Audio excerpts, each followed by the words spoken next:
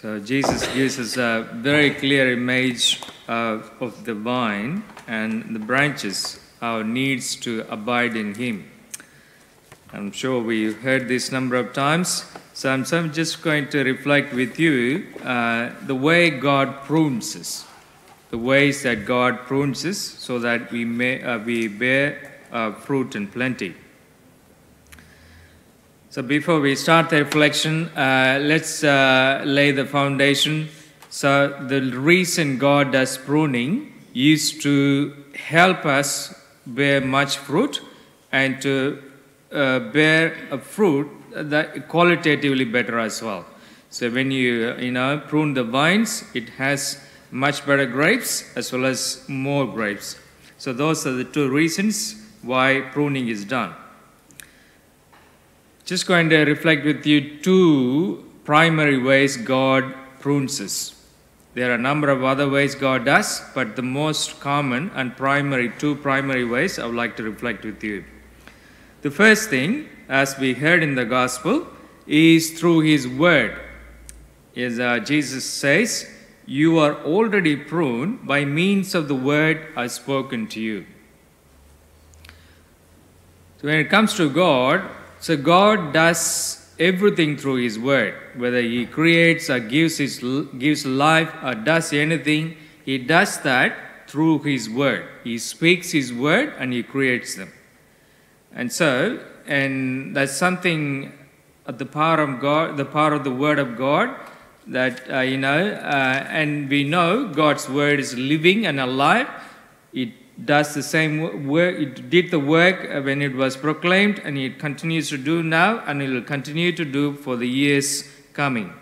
And so Jesus says it, heaven and earth will pass away, but my word never passes away. And God's word is living, and whatever God commands, He does that through His word.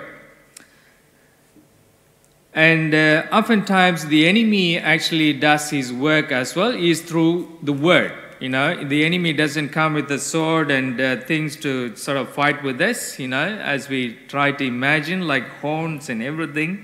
But the way the enemy does the work is through his lies. He's known as the father of lies. So we see, when Jesus battles in the desert, He plays. The way He tries to influence Jesus is through word. He says, "If you are the Son of God." In some way, He wants to bring lies.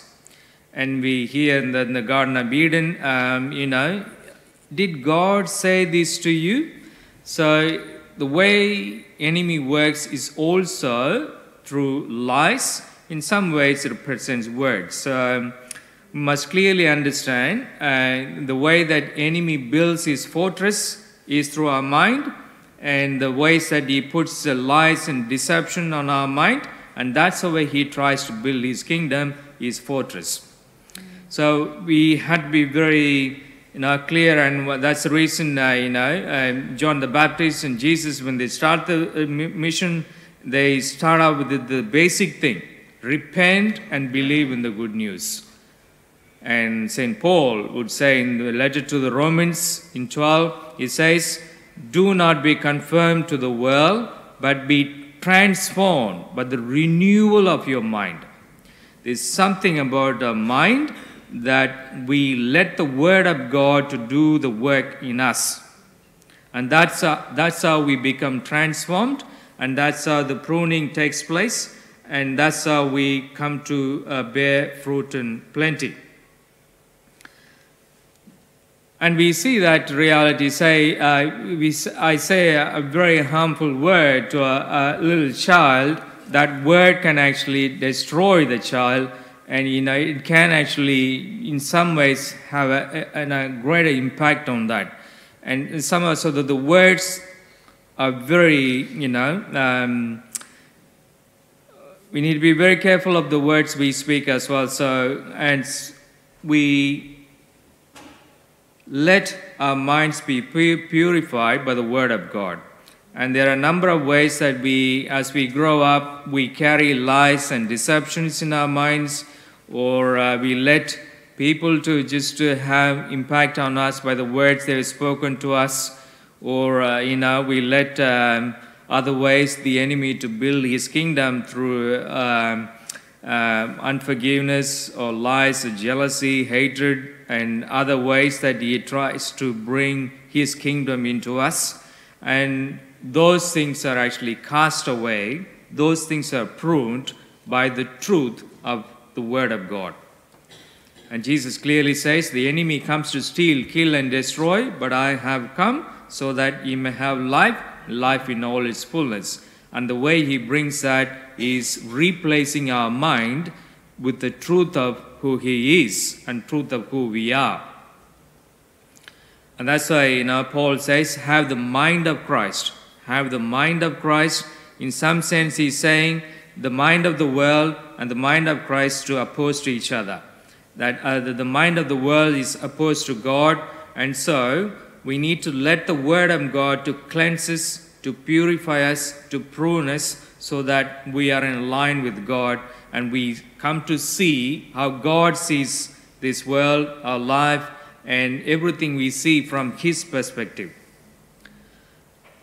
So every time we come to the Eucharist or every time sit with the Word of God in personal prayer, we allow the truth of the Word to enter into us, to build His kingdom. And oftentimes, as we go about life, we catch up, we can catch hold of how the negative thinking in our minds or in other ways, the lies of the enemy, and as we recognize them, we are to actually subject them to the power of Christ, to the power of the cross, and cast it out so that we can replace with the truth of what God says. And so the first primary way God does it is through His Word. And the second way God tries to prune us is to actually, in some ways, actually leads us into wilderness. If you look at the scriptures, we see those, before God actually takes to a promise, something new, there is something about actually going into the wilderness, and that in the wilderness time actually a time of preparation, a time actually where someone is purified, strengthened, and in some way actually made their focus revived, and that's how God prepares to give something new to bring about that promise. And the wilderness time is also a time of purification and pruning.